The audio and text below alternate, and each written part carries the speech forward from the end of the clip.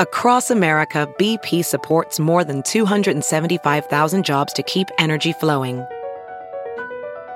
Jobs like updating turbines at one of our Indiana wind farms and producing more oil and gas with fewer operational emissions in the Gulf of Mexico. It's and, not or. See what doing both means for energy nationwide at bp.com/investing in America. This week in China's history, February 11th, 1958, the birth of pinyin. Written by James Carter, published in the China Project. Read for you by Kaiser Guo. When Mao Zedong proclaimed the founding of the People's Republic in 1949, it was a revolutionary moment. Over the next decades, patterns of governance, social hierarchy, landholding, and almost every other facet of life was changed, down to the language. Anyone with even a passing familiarity with the written Chinese language, really anyone who can picture a Chinese street scene in their mind's eye, will recognize the importance of Chinese characters. Often intimidating to learners, characters define not only the language's writing system, but are essential aspects of design and aesthetics in China. But they are also notoriously difficult, at the very least time-consuming, to learn.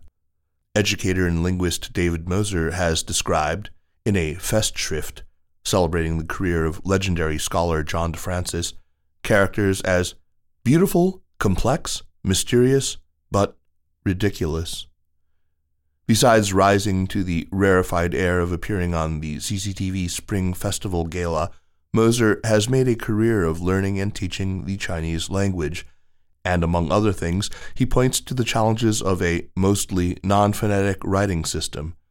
There is simply no way to learn Chinese characters other than memorizing them, and no other reliable way to know the meaning or pronunciation of a character.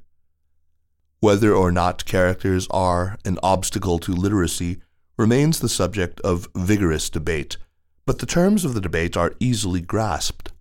Basic literacy in Chinese requires memorizing thousands of characters in thousands of combinations. Contrast this with the Latin alphabet, which can represent every English word by combining just 26 characters. When Mao came to power, as the head of the Communist Party and founder of the People's Republic, one of his first priorities was an overhaul of the writing system in China, simplifying, and maybe replacing, the characters that had been the backbone of the written language for millennia. But for communists, centuries of history and tradition were bugs, not features.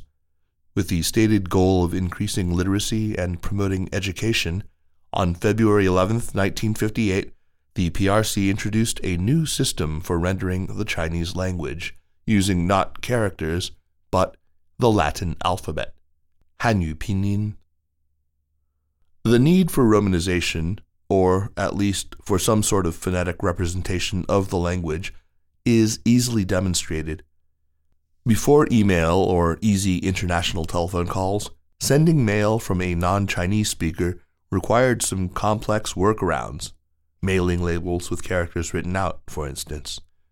A system enabling people who didn't know Chinese to still write Chinese words is needed to facilitate all sorts of basic communication, from mail to legal documents to tickets. Of course, pinyin was not the first system used to Romanize Chinese. The Wade-Giles system, which remains commonly used, especially in Taiwan, was introduced in the 19th century. That system, devised by linguist Thomas Wade and diplomat Herbert Giles, became widespread. Then there is the Guoyu Romazi, developed by Yuan Wenchao, Zhao Yuanren, which emerged in the 1920s and was adopted as the official romanization system of the Republic of China under the Nationalist Party, KMT. But the Communists were keen on neither the Treaty Port era nor the KMT Republic and looked for a new system, and they weren't inclined to half measures. The idea of an alphabet for help with literacy or as a bridge to characters was one thing, But the Communist Revolution had greater goals, eliminating characters altogether. They weren't the first. Many early reformers had urged that characters be abolished, including author Lu Xun, who famously wrote, "If Chinese characters are not destroyed, China will perish." Several times in the mid-1950s, Communist Party officials announced that a phonetic alphabet, the specifics of which were in the works, would gradually replace characters, but no timetable was ever put in place. Historian Jing Tsu writes in her book Kingdom of Characters that the members of the committee assigned to develop a new script, quote, were certain that phonetic orthography would replace character writing in just a few years. But the move to eliminate characters altogether aroused fierce opposition. In the summer of 1957, the Ministry of Education formally gave up on this idea. Work toward a phonetic alphabet, however, continued. The nature of the phonetic script was complex. The party wanted a phonetic system that could be written simply, but also one derived from the Chinese script rather than borrowed or adapted from a foreign writing system like the Latin or Cyrillic alphabets. Each approach presented challenges. Systems derived from Chinese scripts like the Bo-Po Mo-Fo system developed in the early 20th century and still in use today were more familiar to Chinese learners but had a high cost of entry to non-native speakers, defeating one purpose for the reform. Meanwhile, a system based on Latin or Cyrillic letters not only smacked of colonialism, but was by definition not well suited to the sounds of the Chinese language, and Mao's guidance on how to proceed was mixed. When a draft proposal for a phonetic script was rejected in 1954, two committees were formed to start nearly from scratch. Zhou Youguang, who died at the age of 111 in 2017 and is commonly celebrated as the creator of pinyin, was an important member of these committees. After a year's work, according to Tsu, quote, no final decision had been reached after a dozen more meetings, but there was agreement that the Latin alphabet, unquote, would be the basis for the new system, to be called pinyin.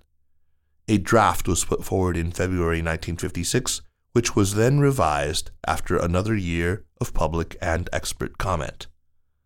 The final version for pinyin utilized the 26 letters of the Latin alphabet, though V is not generally used for any Chinese words, and on many pinyin keyboards simply produces the letter umlaut U, in the same order and using approximately the same sounds, or at least possible sounds, as in European languages. There are, of course, a few important exceptions which vex any new learner, the main ones being Q, representing the sound that was CH in Wade Giles, and X, representing the sound presented as HS. Hyphens and apostrophes were no more, except in cases where syllable breaks were ambiguous, e.g., Xi'an, the city consisting of two characters, versus the single character Xian. Beginning in February 1957, pinyin became the official romanization system of the PRC. Tens of millions of school children began learning Chinese with the new system. Peking became Beijing. Although imperfect, pinyin has become the global standard for rendering Chinese, though other systems, mainly Wade Giles, remain in use. Pinyin was officially adopted by the United Nations in 1986 and is used by most international news organizations. This Week in China's History is a weekly column.